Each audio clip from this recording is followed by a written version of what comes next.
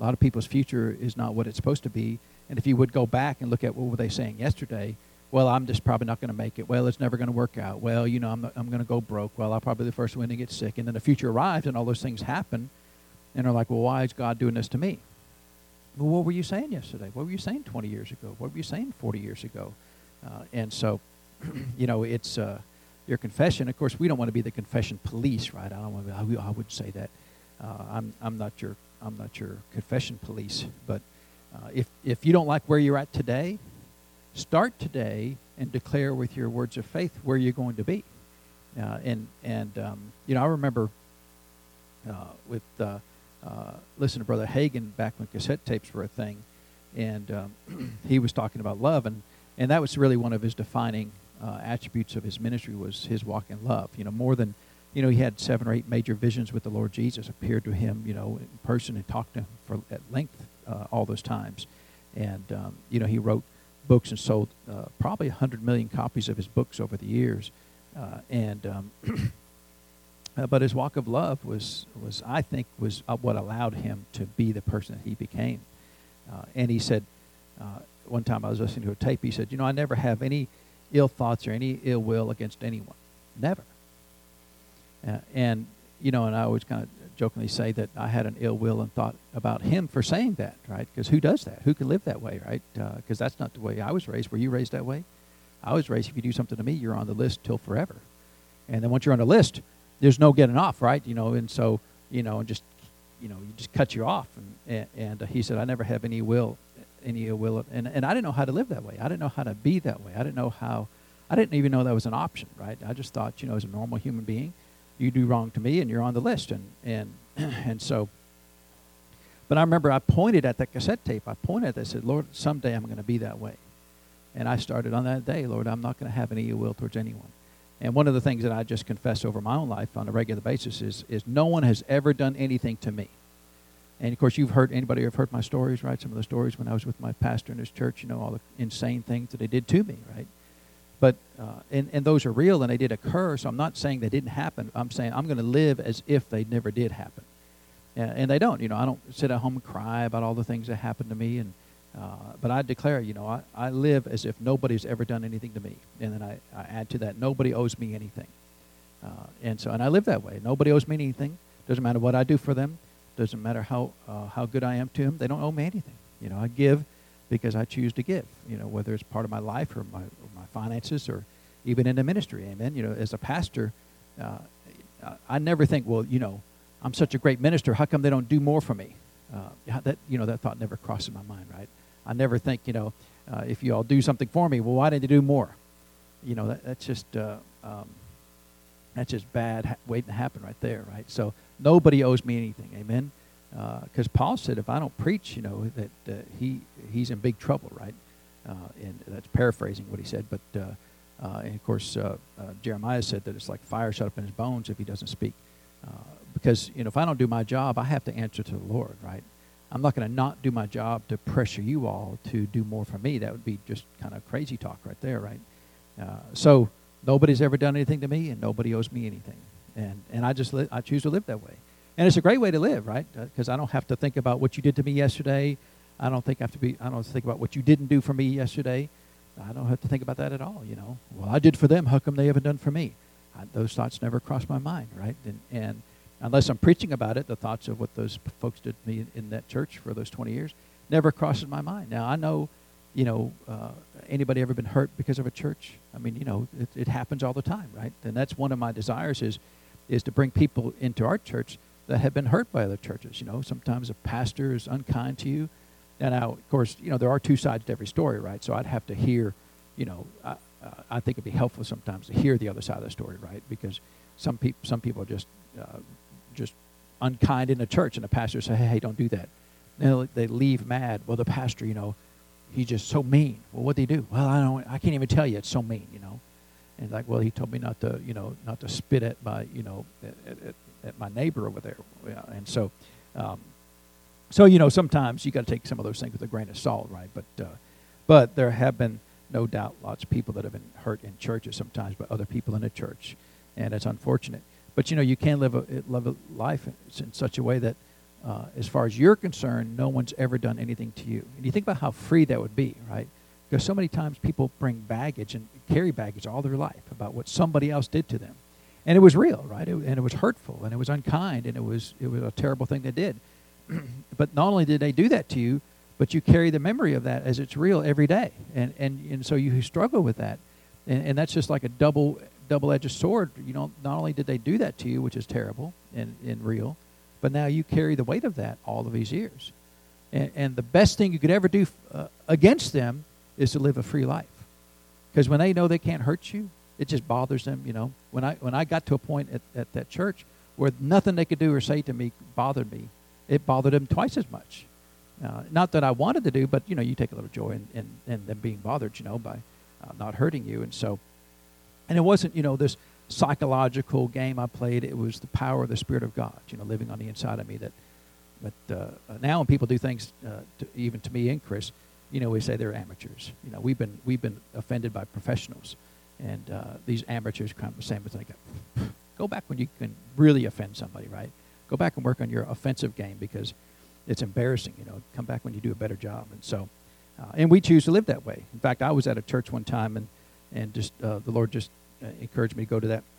We were pastoring, but we didn't have church on Sunday nights, and so I went up to his church up in Indiana, just kind of on the spur of the moment, and I forgot about the time change, and something happened. I got there just a couple minutes late.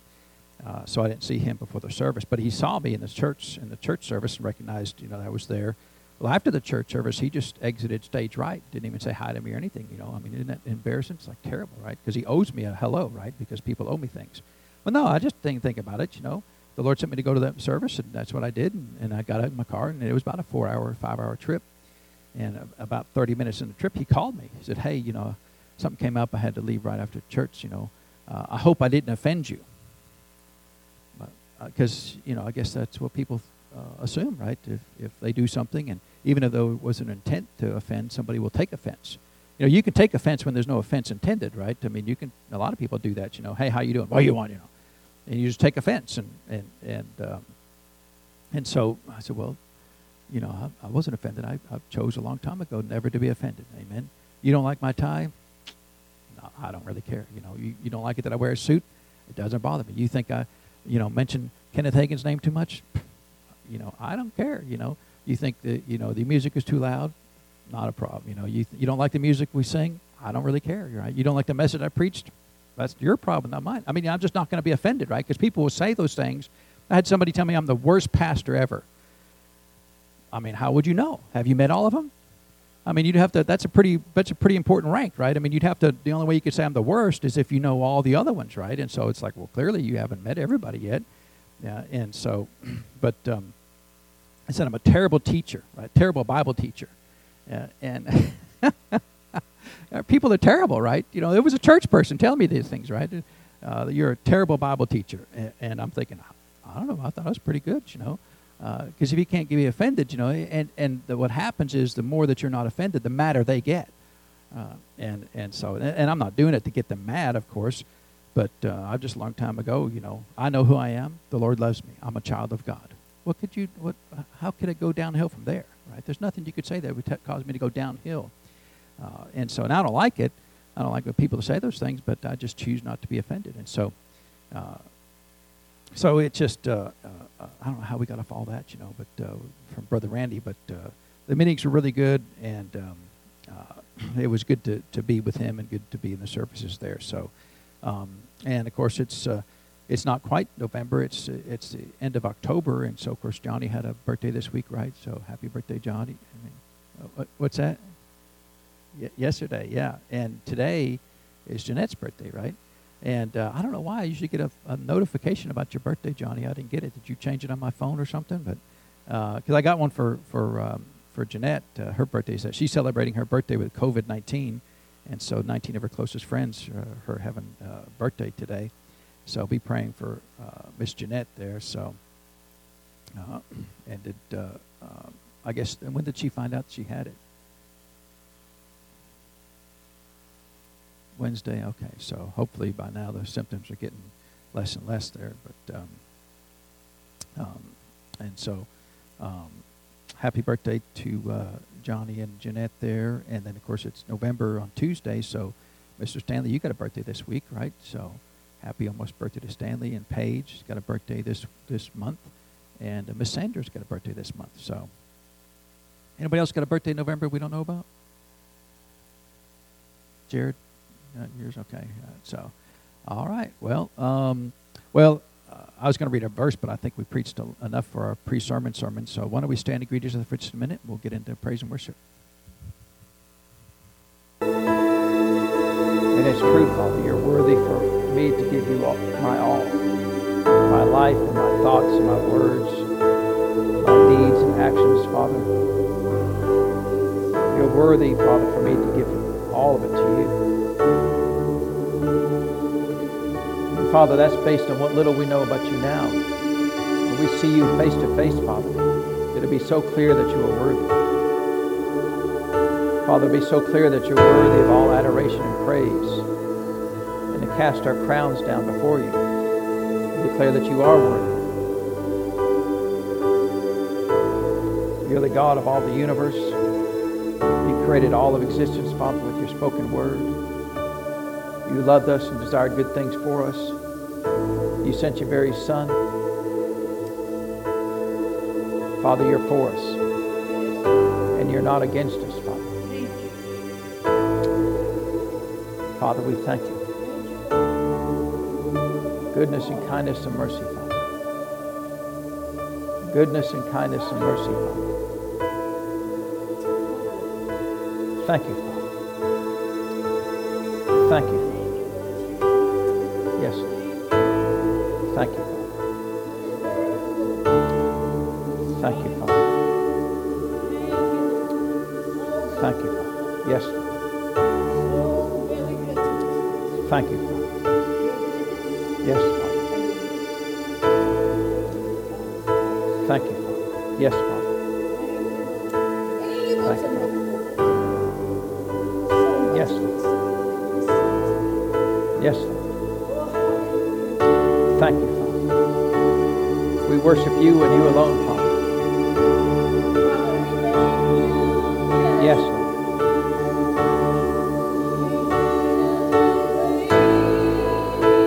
Thank you, Father.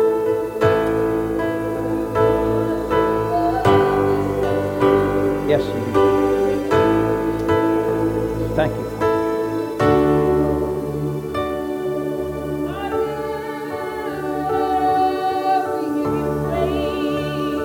Thank you, Father.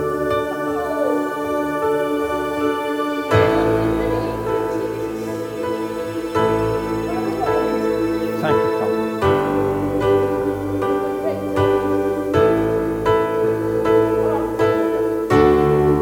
Thank you, Father.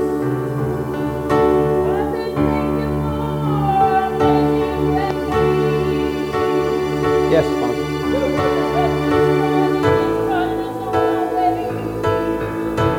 Thank you.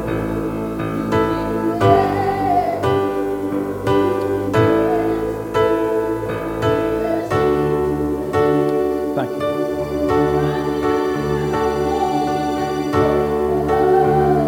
Yes, Father.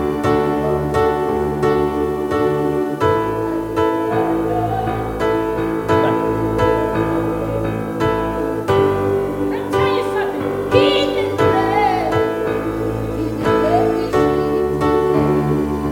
Thank you. Thank you, Lord Jesus. Yes, Lord.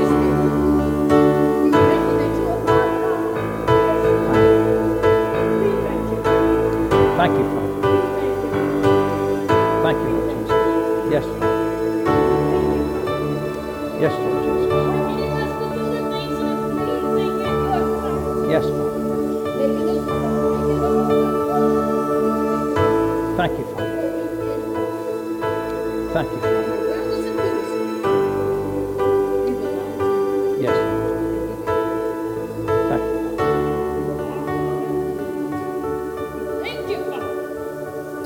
Yes, Lord. Yes, Father.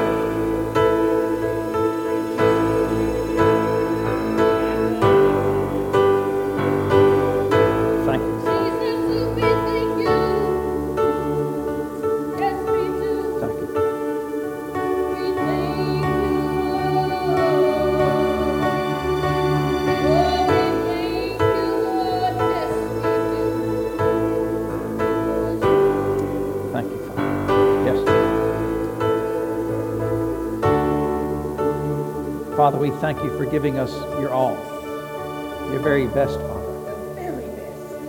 Father, you looked around the whole universe and asked a question, what could I send that would show the people of the world that I love them?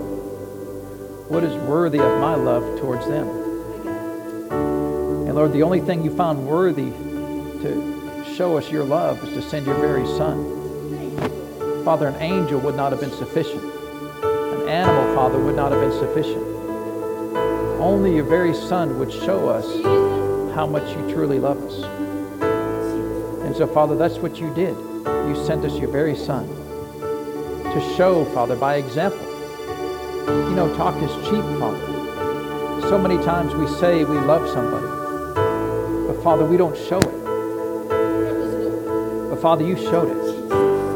And you spoke it, Father. This is how much I love you.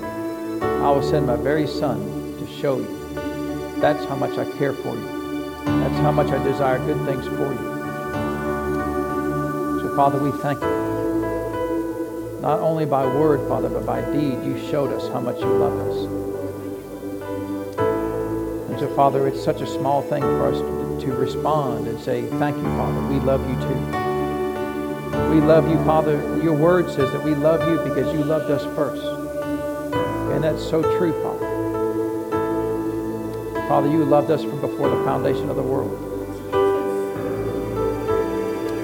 Thank you. Thank you. We thank you for your very own love, Father. For your very own Son that you sent to us. And then, Father, you filled us with your Spirit. The Holy Spirit, Father. You filled us with the Holy Spirit because you wanted to have communion with us each and every day. And remind us each and every day, Father, that you do love us. And you do that by your Spirit, Father. We thank you for the presence of your Spirit. Thank you, Father. And Father, in all of these things, we give you the praise and the honor, Father. We thank you for them in Jesus' name. Amen. Well, praise God. Is the Lord good? He's good all day. Amen. Praise God.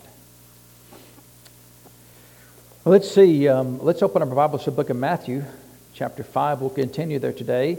And we finished up talking about adultery last week. And we're about to start the subject of divorce.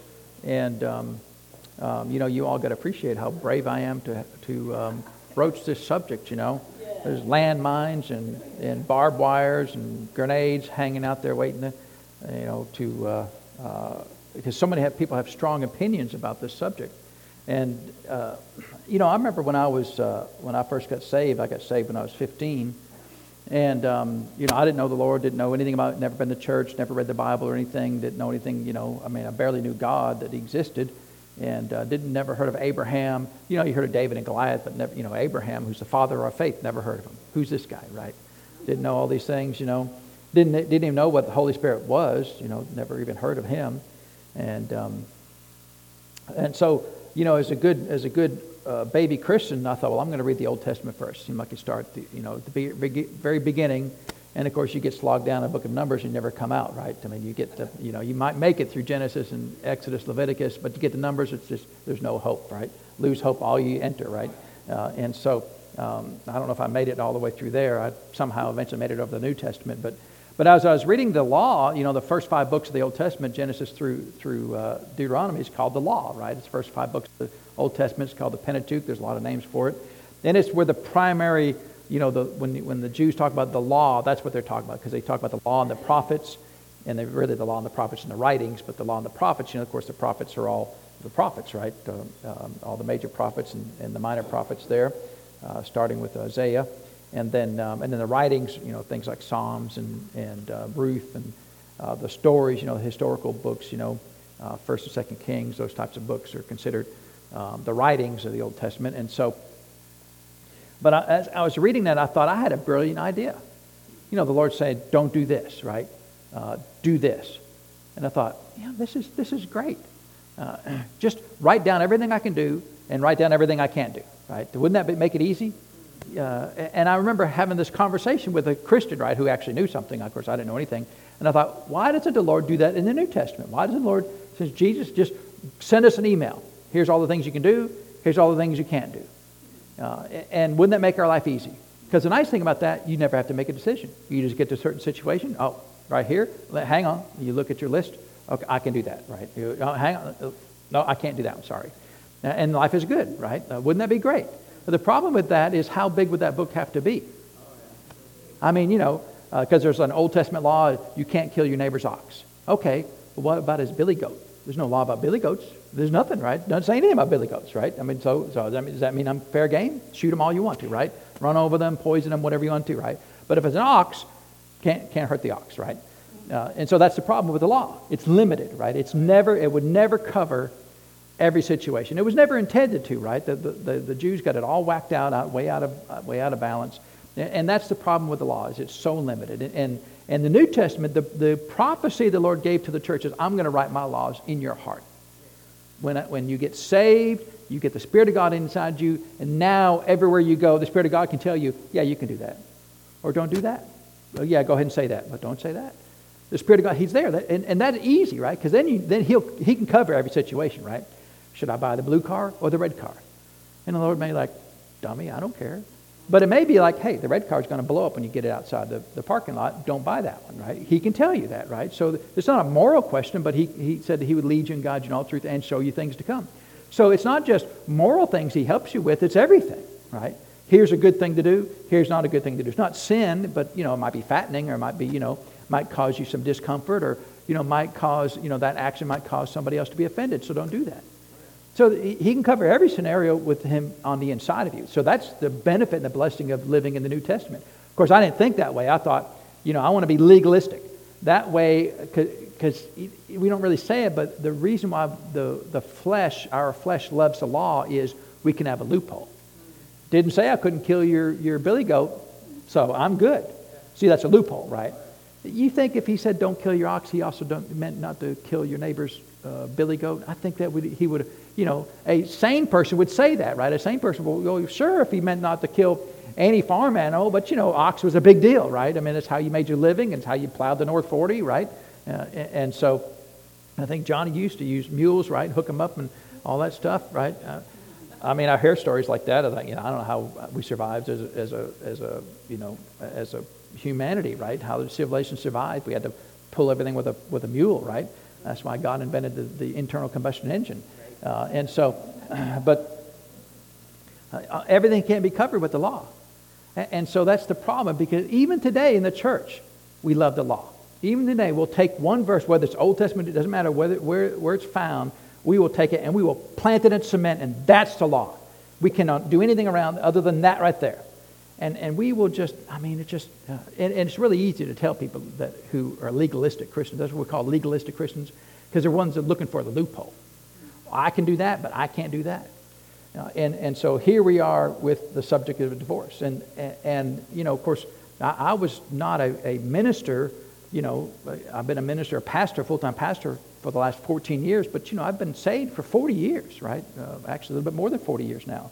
So it was a long time I wasn't a minister. And of course, I've been married for 33 years now. In fact, I was listening to my ceremony this morning. I had my headphones in, listening to my, what I told my wife I'd do, and I was grading it. I think I'm about an A+ right now. I'm doing pretty good so far, right? How are we doing, honey? Right? All right. So we got a thumbs up there, right?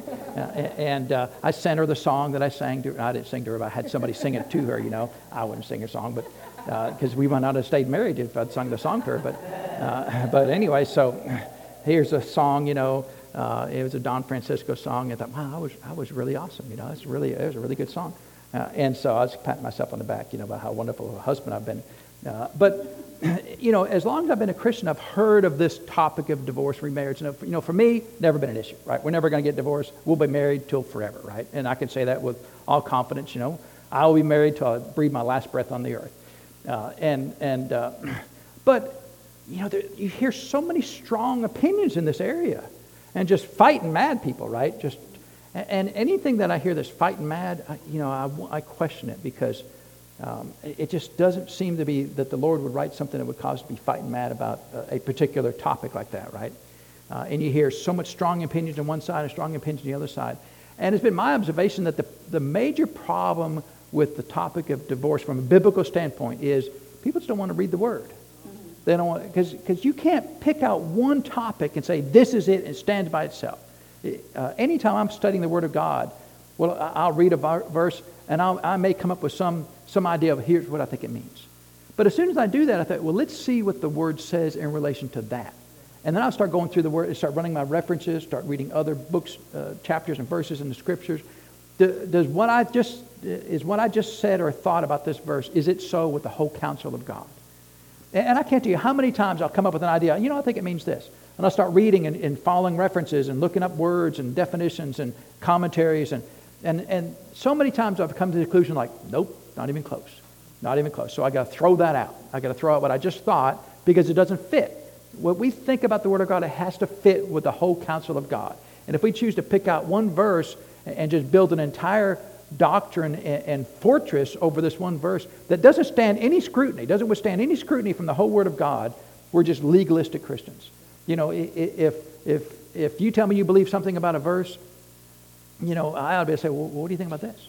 In fact, just the other day, somebody was telling me about what they thought of something.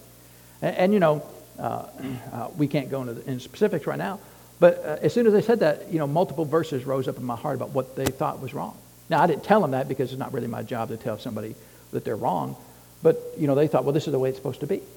And I thought, well, what about this verse? Well, what about that verse? What about this one, this one, this one, this one? And see, we drum up with, one time somebody told me that I'm a terrible pastor because I don't have a men's fellowship and a women's fellowship in our church. You're a terrible pastor. You don't even have a men's fellowship and women's fellowship.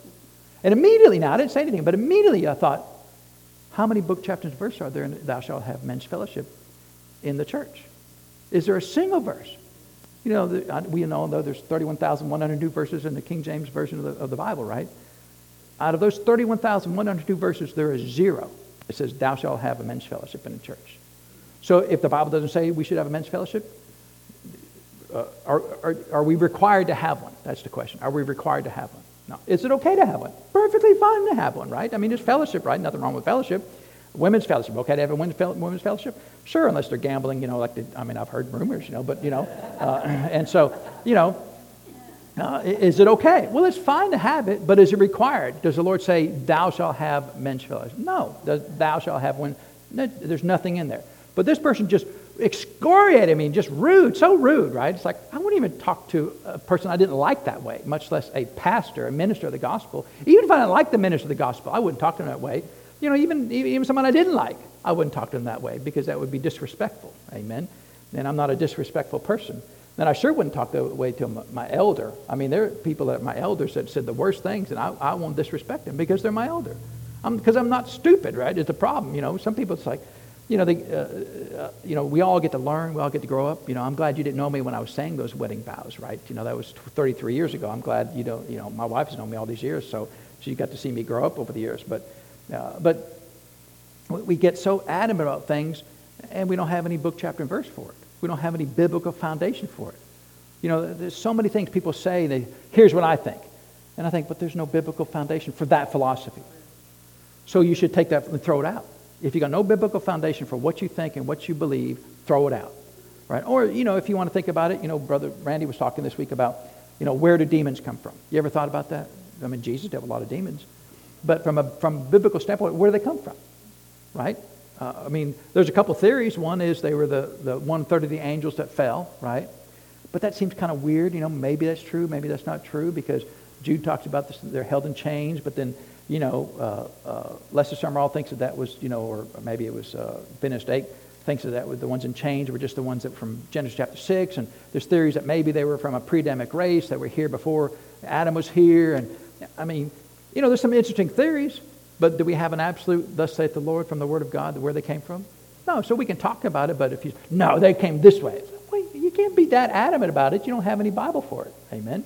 And if you tell me I'm not a Christian because I believe a certain way, And I'm not even, I don't really I kind of lean one way. I kind of lean towards maybe they were from a pre-Adamic race, but then, there's some limitations that I do see in the Word of God about where spirits would come from. And so, I don't really know. And, we can talk about it and some interesting theories, but I'm not going to be dogmatic about it. But when it comes to like divorce, people are so dogmatic about it. And when I hear them, I think, but that doesn't fit with the whole counsel of God. So my goal in this discussion here is let's see what the whole counsel of God says. Amen. And let's not get our feelings hurt because, everybody ever been perfect? No one's ever been perfect, right? But see, in fact, the song we were singing this morning, that He's for me, right? He's for me, unless you're divorced, right? And then He's not for you anymore. Is that Bible? Does that make sense? No, I mean, surely that can't make sense, right? But we have elevated divorce to literally unpardonable sin. In certain denominations, if you were divorced, you were not allowed to work in that ministry at all. You were not allowed to be an usher, deacon. You can't do it. And they pull that from 1 Timothy chapter 3. And we'll talk about that maybe as we go along. I don't know how long we'll be there. I don't want to spend 6 months talking about this, but we could spend 6 months talking about this topic because there's so many strong opinions about this. But the Word of God, to me, is pretty clear. I mean, if you look at the whole counsel of God, it's pretty simple, pretty clear. It's not hard to understand. It's not difficult to come to the right conclusion. It's if you read the whole, not part of the counsel of God, but if you look at the whole counsel of God, it seems pretty clear to me what the deal is, right?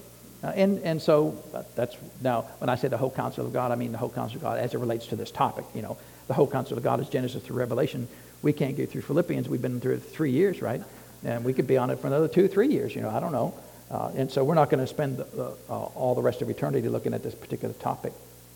But we'll start with what Jesus said here, because this is a good place to start, because a lot of people will pick verses like this out, kind of out of context, and build a fortress right here. This is what it means. But then, if you look at like what Paul said later on in the epistles, it appears to be in conflict with what Jesus says. And then people say dumb things like, well, I know Paul and Jesus disagree. I'm going to go with Jesus because that's always a smart thing to do. But that's the dumbest thing. I mean, who told Paul what to write? It was literally the Holy Spirit who told Paul what to write. Well, who does the Holy Spirit answer to? Well, literally, Jesus said the Holy Spirit's not going to speak of himself. He's only going to speak that which he hears from me. Jesus sent the Holy Spirit to us. So in the hierarchy of God, there's God the Father, God the Son, God the Holy Spirit. It's literally in that order. The Holy Spirit answers to Jesus. Jesus answers to the Father. And anything that the Holy Spirit says, he says by the direction of Jesus. So Jesus told Paul basically what to say about divorce and remarriage over in 1 Corinthians chapter 7. And it appears to be in conflict with what Jesus says here in Matthew 5 and Matthew chapter 19.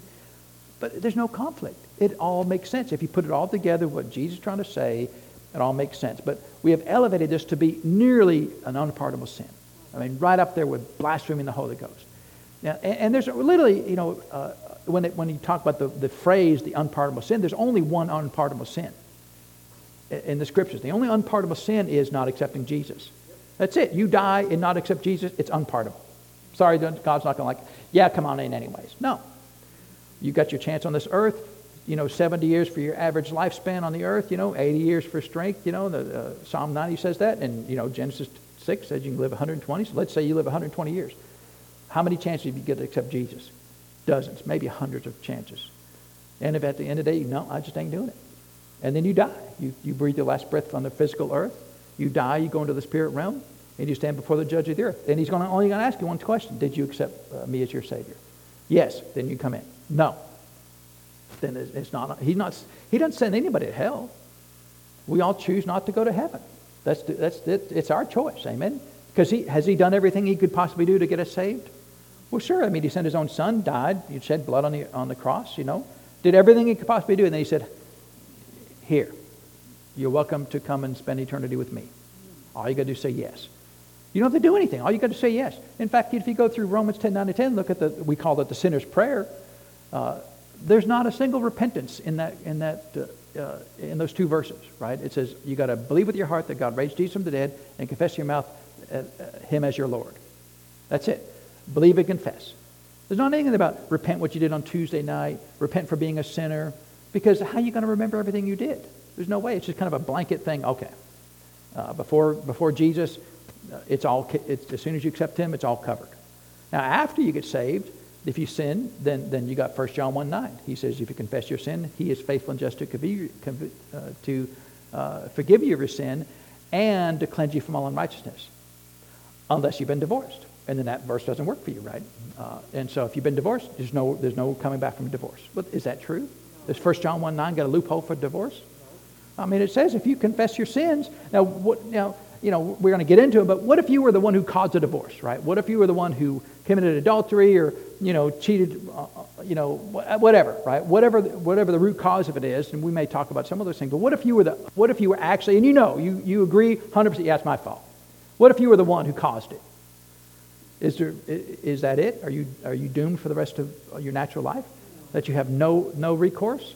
That 1 John 1:9 applies to every sin in the entire world except for the sin of divorce, right? Because if you caused it, that would be a sin and infraction against the Lord. We'll talk about why that is in a minute. But is there no recourse for the person who knows they were guilty, knows they did it, knows it was their fault? Is that it for the rest of your life? And you are no longer allowed to serve the Lord in any capacity? That just seems insane to me. And because it doesn't fit. It doesn't fit with 1 John 1:9. It doesn't fit with any other sin, I mean, Brother Randy was in prison for 10 years, right? Armed robbery, drug dealing, right? Carousing and being just a bad person. I don't know he go to jail for that, but, those are all the things he did. He got out and he's ministering all over the world, right? Now, that's okay. But, heaven forbid if he got divorced, right? You're out of here. Now, we'll take your money. Just go ahead and give me your money. That's fine. Give me all your money. It's fine. We'll take your money all day long, but we won't take your life. We won't take you. But money, you got to think about it. When I give money to the church, I'm really giving my life to the church, right? Because I spent time of my life to generate that income. So I'm taking my life and I'm giving it to the Lord Jesus. But I can give my life that way to the Lord Jesus, but I can't greet anybody at the door as an usher. That doesn't make any sense. Just walking around sense. It's okay for the Word of God to make walking around sense, right? And to me, if it doesn't make walking around sense, I have a hard time accepting it. The more people know the Word of God, sometimes their doctrine is so convoluted, so gobbledygoopy, it's impossible to understand what they're saying. And you have to have a PhD just to go out to lunch with them, right? And their doctrine makes no sense. And what I have found is the more I study the Word of God, and I've been diligently studying the Word of God for decades, it makes more sense and more clear the more I study it. It doesn't make less sense and become more complicated the more I study it. It becomes more clear and easier to understand the more that I study it. Now, and so let's start out here with what Jesus said about this topic. So he said here in Matthew 5:31, he said, "It hath been said, whosoever shall put away his wife," so that's the King James for divorce his wife, "let him give her a writing of divorcement.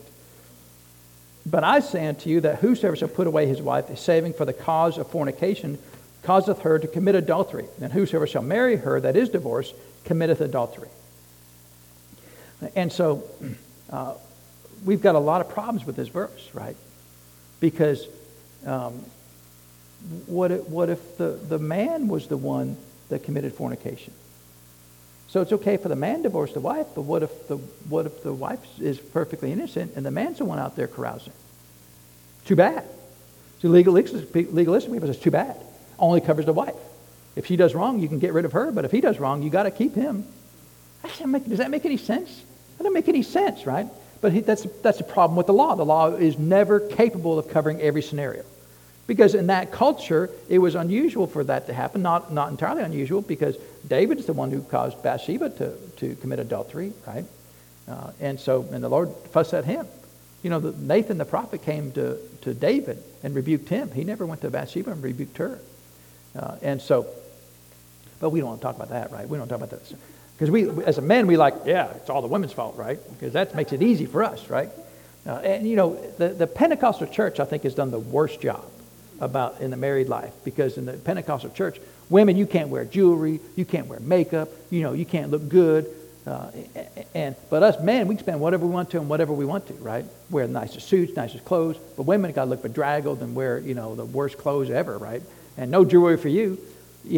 There was a prayer line. Brother Hugg tells a story. It's a prayer line. This woman was up in the prayer line, and she was wanting to receive the Holy Spirit.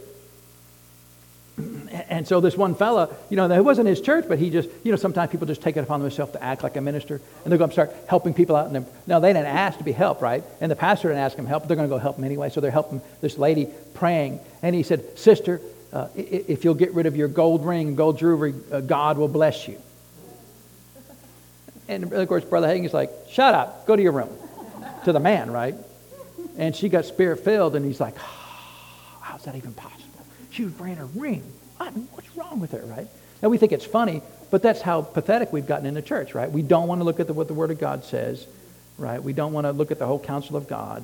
We want to have these little kingdoms of ourselves that we're right. And if you don't do it exactly the way I prescribe, you are of the devil. And this is, of course, divorce is one of these topics, right? That if you don't believe like I believe, you're of the devil.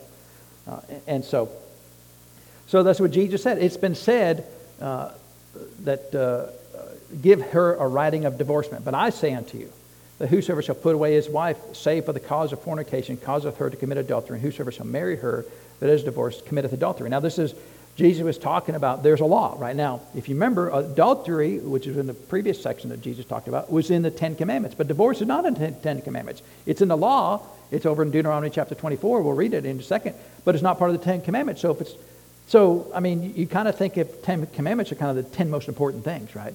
Other important things, but these are the 10 most important things. So divorce didn't make that list, right? So it's not important. It's the part of the problem with the church that I believe is a lot of times people think if you give people an inch, they're going to take a mile. And if you say, well, it's not the unpardonable sin. And everybody goes, great, I'm getting divorced today. Is that the plan? I mean, anybody married in here is thinking, oh yeah, he just said I can get it. I'm doing right now. I'm going down to Walmart, print out the divorce papers, and we're going to do it, right? Anybody want to sin? Is anybody trying to sin? Anybody looking for a loophole to sin? I'm going to do it right now, right? And so, just like, is adultery the unpardonable sin? No. Sweet, I'm doing it tomorrow. Anybody thinking that? Is anybody thinking, you mean I'm not going to die and go to heaven? I don't think you would. Is that your plan? Are you going to do that tomorrow? All sin does drive towards death, right? Sin always tries to kill you. If it can kill you physically, it'll do it. If it can kill you spiritually, it'll do it. Now, it's hard to do it, but it will try to do that. Anybody trying to kill themselves? No, anybody want to do that? It's just crazy talk, right? And if you're looking for a loophole, that is not my problem. But a lot of Christians do. They look for loopholes. Well, the pastor said, you can do it, so I'm going to go do that, No, I didn't say it. It's not okay. Amen? One minister said, I don't know why people get divorced, just fight it out and get over it, I don't know that's best advice in the world, but that's what he said, right? And so Jesus was referencing the law, right? The law. So if you remember in adultery, Jesus said, if you look at a woman to lust after in your heart. So in adultery, Jesus was he's moving the people of God towards the New Testament, right? Towards God's concerned what's going on in your heart, not just what you naturally do. In the topic of divorce, he didn't get that far because, and we're going to talk about why he didn't get that far. He left the expansion of divorce and the topic of divorce and how we operate that in the New Testament under the law of love for Paul to expound upon. What he's trying to do here, the big issue with divorce from the Jewish people, because he's talking to Jewish people, if you go back to the law, it says in Deuteronomy 24:1, when a man had taken a wife and married her, and it come to pass that she find no favor in his eyes. People like to stop right there. No favor in his eyes. Oh, she burned the biscuits. Out of here, right? She didn't make the bed. Out of here. No favor in my eyes, right? Well, no, it doesn't. And sometimes the Lord's like, look, read the rest of the verse, right? He said, because he hath found some uncleanness in her. See, there it is. She's a slob. She's out of here, right? She left some dirty clothes on the ground. She didn't clean up the dishes after we ate dinner. She's out of here, right? Mowed the grass but didn't blow off the driveway. Uncleanness, right? Then found some uncleanness in her. Then let him write her a bill of divorcement and give it in her hand, and send her out of his house. So basically, the Lord, because of the law, he's saying, look, we need to address this. People get married and things happen. So we need to cover that, right? It seems like a reasonable thing to do, right? Two human beings with a free will decide to get together, decide to marry and have an eternal bond, but then life happens, and something needs to be done about it. And so in this case, he's covering the situation of found uncleanness in her. So does that mean she skipped the bath, right? Forgot to put deodorant on, right? I mean, is that? Well, see, that's the problem with the law. What does he mean by that? How far can we go with that? And what happened in the Jewish nation is they kind of had two schools of thought about that. One school of thought, well, uncleanness meant, fornication, adultery, sleeping with somebody other than your spouse, right? Other than your husband. That's what it meant, right? And that's kind of fair, right? I mean, if you're cheating on your husband seem like there'd be fair grounds, so maybe we don't need to be together, right? I mean, if we can't be together, if I'm not good enough for you to be here and you've got to have somebody else, then maybe you need to go with somebody else, right? I mean, and that's kind of what the law is for. And that was one school of thought. Well, the other school of thought was, well, uncleanness is just whatever I say. I mean, and in fact, I was in studying this. There was this was from a Jewish rabbi. They said some of the things that could cause a man to divorce his wife. If she spoiled his dinner by putting too much salt in it, right? Not pepper, but salt, right? Too much salt, you out of here, right? If she went in public with her head uncovered, she's out of here. Talk with men in the streets, a brawling woman. If she spoke disrespectful of her husband's parents, not her parents, but her husband's parents, in his presence, if she was troublesome or quarrelsome. Now, that one's fair, right? Okay, yeah, she's out of there for that one right there.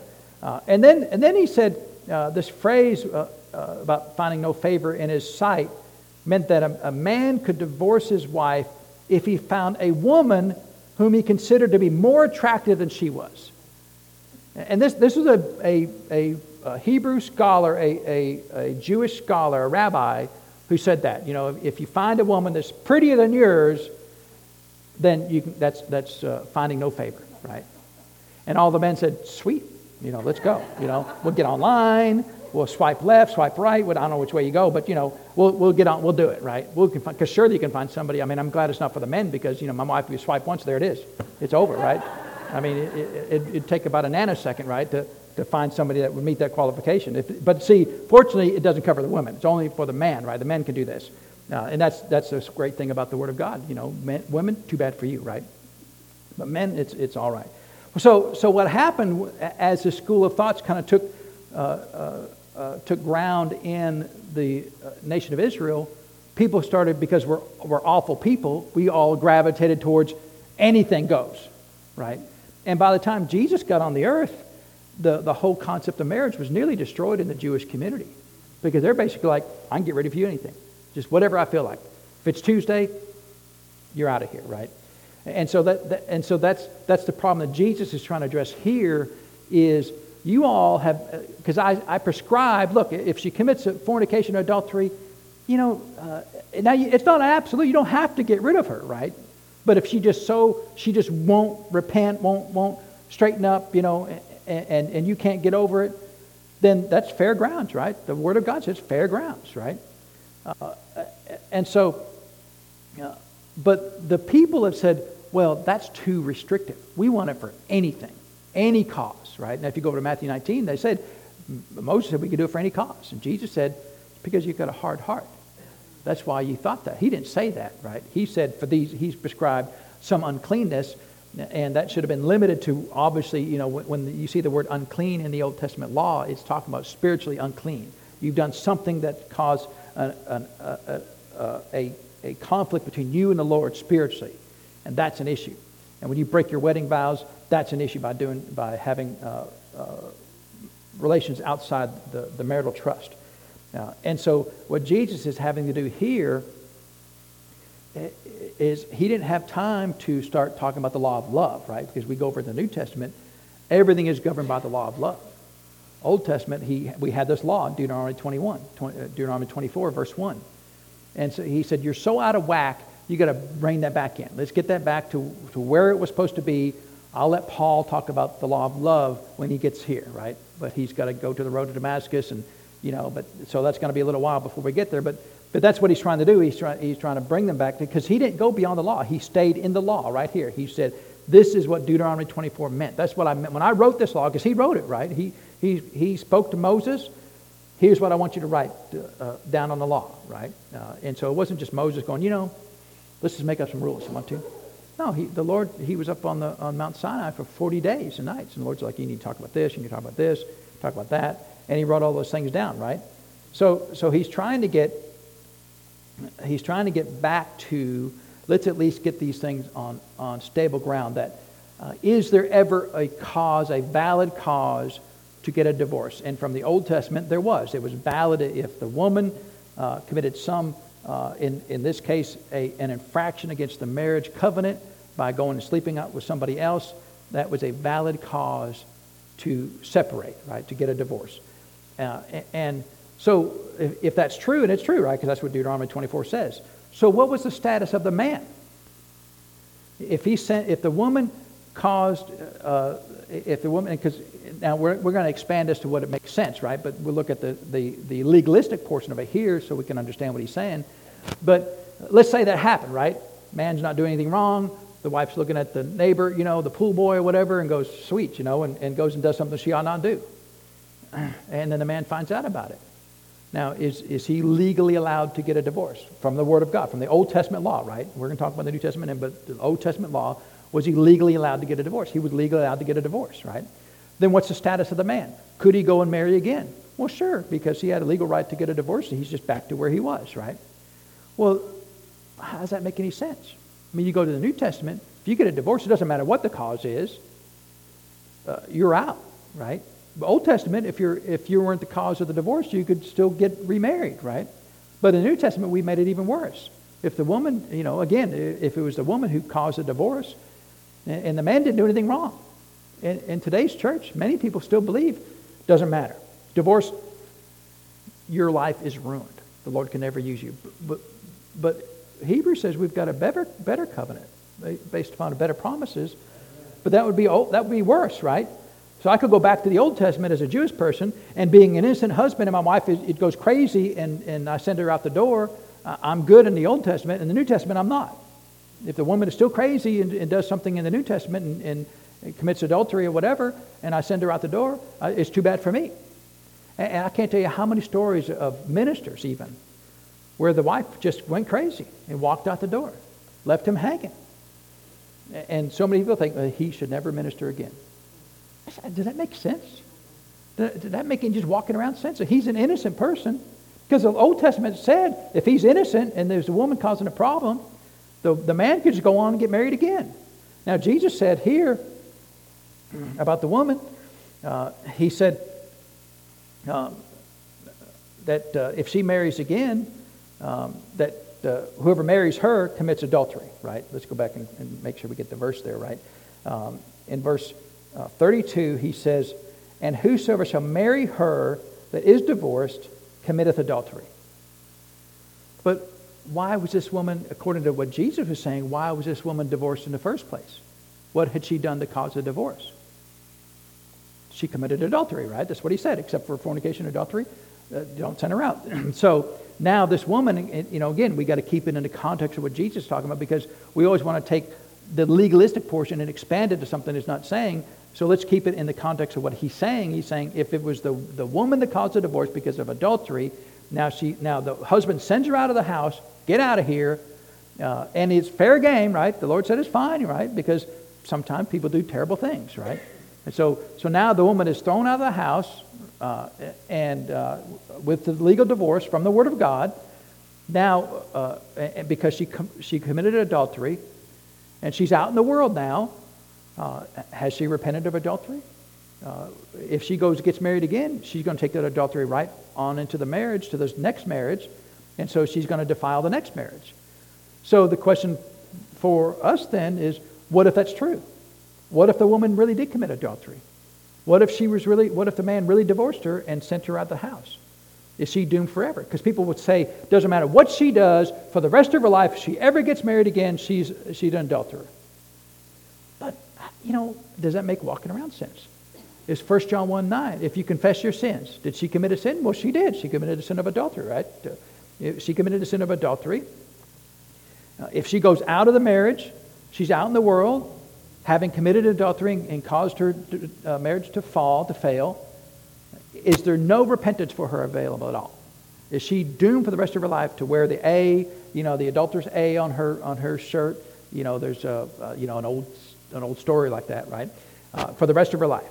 Is there any recourse for her? Could she ever repent? Is the Lord going to hold that against her for eternity?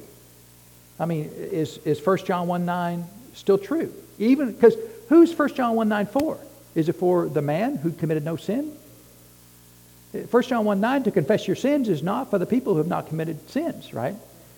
He didn't say, all you have never committed a sin, please confess your sins and I'll cleanse you from all unrighteousness. I'll forgive you. Is that who it's for? Well, surely it's not for the people who haven't committed sins. I mean, it's only for the people who have committed sins, right? If you confess your sins, he is what? Faithful and just. So the just part means he's allowed legally to declare you free from your sin, right? So the just part, the faithful part means he'll always do it, but the just part means he's able to do it, right? He's legally allowed to do it because he's the God of all the earth, right? He's the God of all humanity. So he has a legal right, if he wants to declare you free or not free from sin or guilt. And he said, if you confess your sins to him, then he's faithful and just to forgive you of your sins, right? So the woman was the one at fault. Again, we're not saying the man's never at fault. We're just saying that from reading the context of what Jesus is saying here. The woman's fault caused the marriage to fall apart by her infidelity, was divorced. Now she's out in the world. She'd like to be with another person sometime in her life. But if she just doesn't want to repent, she's still carrying that sin of adultery with her. And Jesus said if she goes marries again, then that person's committing adultery with her because she's never repented of sin. But what if she repents of the sin? What if she's out in the world and the Lord's talking to her every day, what you did was wrong. What you did was wrong. And finally, along the way, she goes, what I did was wrong. Now, the husband's remarried. Can she go back to him? She can't go back to him. He's remarried, right? I mean, nowadays, it's like, well, yeah, he's going to have two wives, right? Me and number two, right? I guess you could look at it that way, but it's too late, right? That ship has sailed. Now, is she stuck then the rest of her life that she's never allowed to have companionship the rest of her life because she committed an infraction? Now, she did it, right? She's guilty. She knows she's guilty. She knows she did it. Is she doomed the rest of her life? As 1 John 1:9 says, I'll cleanse you from all unrighteousness except for that sin, that one sin right there. Because 1 John 1:9, is there any loophole, any footnotes in 1 John 1:9? Look at the list. Here's a list of approved sins that you can be forgiven for. Here's a proof you can't be, none of these don't work over here. Adultery, you're out of here, right? Cheating your taxes, no. Eating the third donut, no, you're out of here, right? You can't do that. So is 1 John 1:9, could she as a human being, as a child of God, go to the Lord and say, Lord, I did it. I was wrong. I chose to do it. Nobody made me do it. I got needs. No, you don't make excuses. You chose to do it, right? If you want to have a good relationship with the Lord, then you own your sin. Lord, I did it. Nobody made me do it. I chose to do it. It's not anybody else's fault. I chose to do it. Because I'm just a terrible person, right? You don't have to add that last part, but sometimes it helps to realize you failed, right? I did it, Lord. I'm confessing my sin. But Lord, you said you were faithful. That means every time you'll do it. You said you were faithful and just. That means you can forgive me of my sins, right? The word forgive, what does the word forgive mean? It means to pardon, right? What happened to Brother Randy that allowed him to get out of jail? He was pardoned, right? He had a parole board. They pardoned him. You're out of jail. Unless you commit adultery. You're in jail for the rest of your life, right? He's faithful to forgive you, to pardon you of your sin, and to cleanse you from all unrighteousness. So what's the status of the woman after she repents, after she asks forgiveness, and after she's cleansed? What's the status of her and the Lord right then? She's restored. She's forgiven, right? Is she clean? It says he cleanses her from all unrighteousness, right? So as far as adultery is concerned, is she an adulteress? No, she's clean. She's a child of God. She's a clean child of God. Could she get remarried and not be an adulteress? Well, sure, because she's just a regular child of God. She's a regular Christian, right? Well, you're saying it's okay to say, I'm not saying it's okay. It was a sin, right? Did she commit adultery? It was a sin. She caused the problem. It was her fault. She did it. So I'm not saying it's okay to just, well, then you just get married and divorce all you want to. You know how long it takes? We've been married 33 years. We just now, just yesterday, I tripped over my own bag in the hallway. Used to be I tripped over her shoes. It's taken her 33 years not to put her shoes in the walkway, right?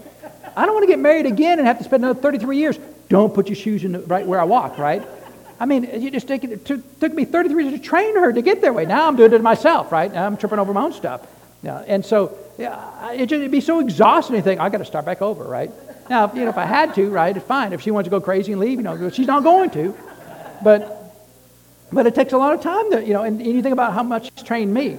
I mean, if she had to think about, I got to start over, again, right? I mean, all the things that I do, which of course I'm perfect, I never do anything wrong, but I mean, you just think about that, how much work, right? It's a lot of work it's a lot of work to learn how to be with somebody, right? It takes effort, amen? What's number one cause of every divorce in the world? Everybody know? Oh, you know the answer to it, right? It's selfishness, right?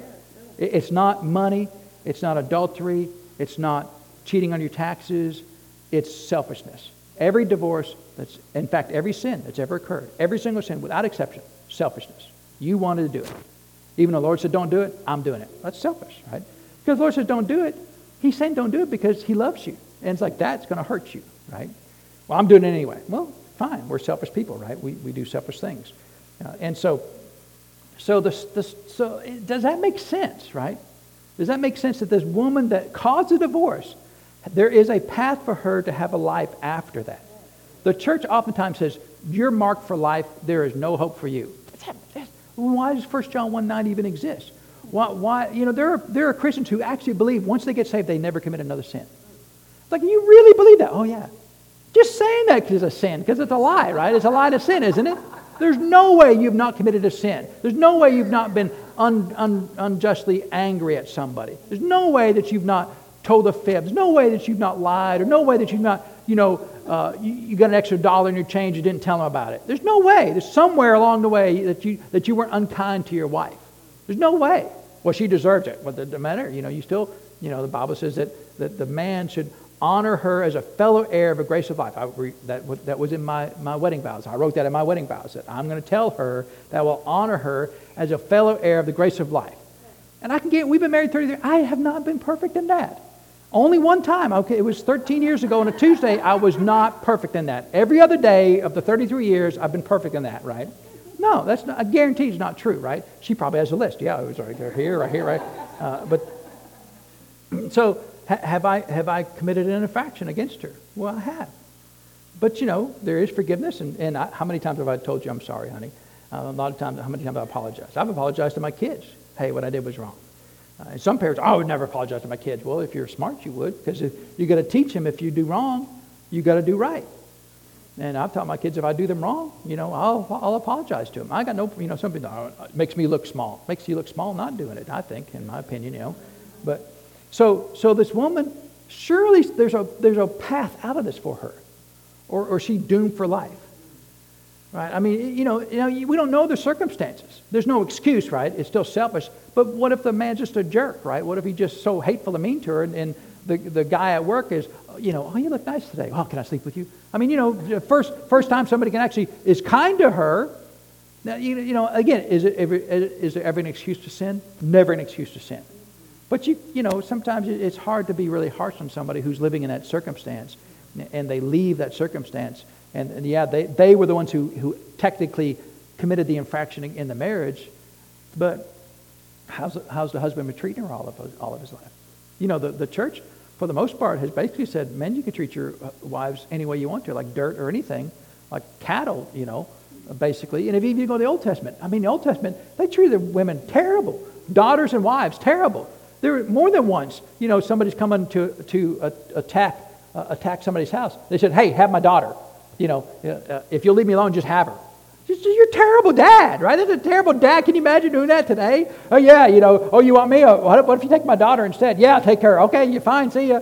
I mean, and no ramifications. The Lord didn't strike them dead. Now, the Lord surely is not pleased with that, right? But still, Old Testament, you just treat them however you want to. Second-class citizens or whatever, and get away with it. Well, the problem we have in the New Testament is now, see, we don't operate by Deuteronomy 24:1. Deuteronomy 24:1, here is the only way you get a divorce, right? If she loses favor and she has some uncleanness in her. But now we operate by the law of love. Now, the law of love, if you were perfect in the law of love, how many times would you ever commit adultery? None. How many times would you ever be unkind to your husband or wife? None, never, right? So it's the ultimate law, right? It's the easiest law. Are the words that I'm about to say, do they line up with the law of love? Are my actions I'm fixing to do, do they line up with the law of love? Would love do this? Would the agape love of God do this? Would the love that God so loved the world love do what I'm fixing to do, or say what I'm fixing to say? If the answer is yes, then go for it, right? If the answer is no, then that's your answer, whether you should do that or not. See, that makes it really easy in the New Testament. Amen. Old Testament, it said for some uncleanness. Well, what does that mean? I don't know. Let's just make it mean anything. That way we can do whatever we want to. Well, if you put a law that means anything, why even have a law, right? I mean, why is it even in the law if it just do whatever you want to? Then there's no law. So we've got to go through a few more things, because we've got to get over in the New Testament. I know we're out of time today, but we need to get in the New Testament and look at, why is this even a thing? Why is marriage even a thing, right? Why did the Lord even set this up to begin with? And he answers it from the Word of God. And so I think it's helpful for us to look at that from the Word of God. Why is this even a thing? Why did he say, and when he says marriage, why does he even mean it? Because if you look at all of humanity, God is the one who defined marriage. The humanity did not define marriage. God himself in his word defined what marriage is. It's not the state of Tennessee. It's not the government. And so they can say whatever they want to. They can make marriage mean this, marriage mean that, whatever. It doesn't mean anything. It only means what the Word of God says it means. Amen? If it doesn't line up with the Word of God, it's not really God marriage, right? It's in the world, it's whatever they want to call it, but it doesn't mean anything. It only means something in the context of what the Word of God says it is. So, why is this a thing? And what does it mean for us, right? And so I think it'd be helpful just to look at that. We're about out of time there. But I did look at, I think I told you last week, we'll mention these statistics real quick and then we'll go. The marriage today in our society, it's about half and half, right? Half the people get divorced. And what was the other half? The other half die, right? Die in marriage. So you can stay in marriage, right? I mean, you can either get divorced or stay in marriage and die, right? So that's tough right there, right? But the professions with the most likely divorce, number one, dancers. I don't know why that is. Bartenders, number two. Massage therapists. I mean, I guess I can understand that, right? I don't know where they come up with these groups, right? These are very specific, right? Gaming cage workers, right? like the Ultimate Fighters, the people who work in the cage. They're very likely to get divorced. Well, why them? I don't know, but I didn't write this, right? So the people with the lowest divorce rates, farmers. They have now this one I think is really odd, right? Podiatrists, right? And that people work on feet. Yeah, people work on feet. Now I know some people are like, there's no way, right? I'd divorce them. You're going to be a podiatrist? There's no way, right? You want to work on feet for the rest of your life? Yeah, there's no way, right? Clergy, right? It's pretty good. The lowest people with the likelihood to be divorced, this is a very specific group, agricultural engineers. Because farmers is already listed, right? So just specifically, not airplane engineers or train engineers, but specifically agriculture engineers, right? And so Jews divorce about 9% of the time, Catholics about 19% of the time, born again Christians 33% of the time, right? And they had all kinds of Christian groups, subgroups in there, right? They had and then other non-Christian groups, like Mormons and Jehovah's Witnesses. Atheists, 2% likely to get divorced. But that makes sense because anybody want to marry an atheist, right? They don't ever get married, right? So they get divorced, right? If you have strong religious beliefs, you've got about a 14% less likelihood to be divorced. But if you know what the Word of God says and you live by the Word of God, you've got a 0% chance of getting divorced. Amen? I'll never get divorced, right? And my wife will never divorce me because I know that number one rule of divorce is being selfish. So I'm always looking at me. Most divorces is because they're looking at the other one. Well, they won't do this, and they won't do that, and they won't do this. That's why they get divorced, because they're selfish, right? They're always looking at the faults of the other person. And if both persons would look at their own faults and work and resolve their own faults, they would never get divorced, right? Because we all get to grow up, amen? You don't get married being perfect. If that was a requirement, I would never got married because I was already perfect and I couldn't have found anybody who was perfect like me, right? And so And then, of course, I've been married 33 years, I realized my wife just never told me that I wasn't perfect, I'm realizing now, She could have told me, but we may not have got married if she said, well, I'm married you, but you're not perfect. Really? That would have been new information, right? I didn't know that. I was pretty sure I was perfect when I got married. And so we got to talk a little bit about that because, see, for me, I'm not afraid that you all are going to go take this and say, he said I can divorce anytime I want to. You don't need my approval to do that. You're going to do that anyway. Right? If that's your thoughts, you're going to do that without my help. And if you want to use me to give you the excuse to do that, which you're not, you all are great people, but there are people who do that all the time. They're always trying to find something that somebody says that gives them an excuse to do what they want to do anyway. And, that's not going to work. You're not going to go to heaven. The Lord's going to go, why'd you do that? Well, so-and-so said it's okay. I didn't ask about so-and-so. I said, why did you do that? Well, so-and-so, no.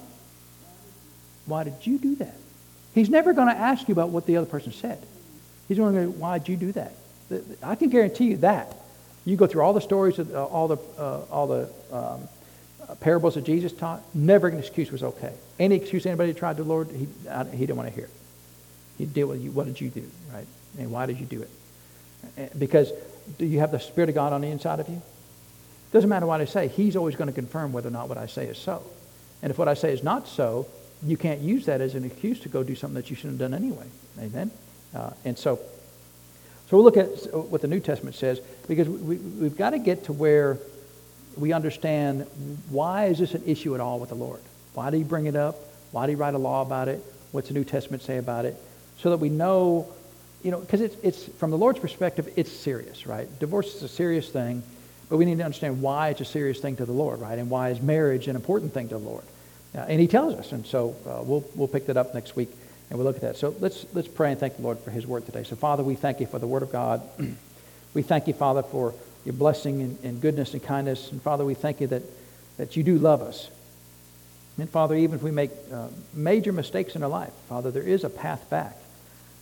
And so, Father, we thank you for your goodness and kindness. We thank you for the love of God that you've shown to us.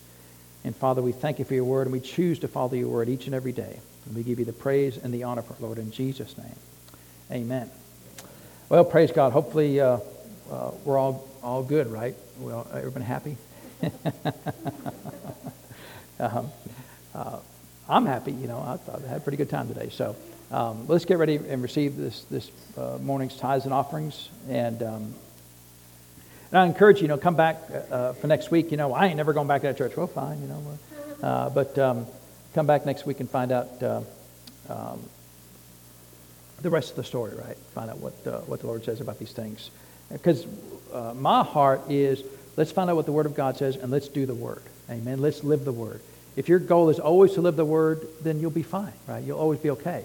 It's the people that are, well, come ahead, Mr. Jared, and receive the offering. I worked with a fella at a Christian camp one time, and we got to be pretty good friends. And I said, it seems to me like you're always looking for the edge of sin, that you're always trying to find a loophole to get away with as much as you can without being struck dead.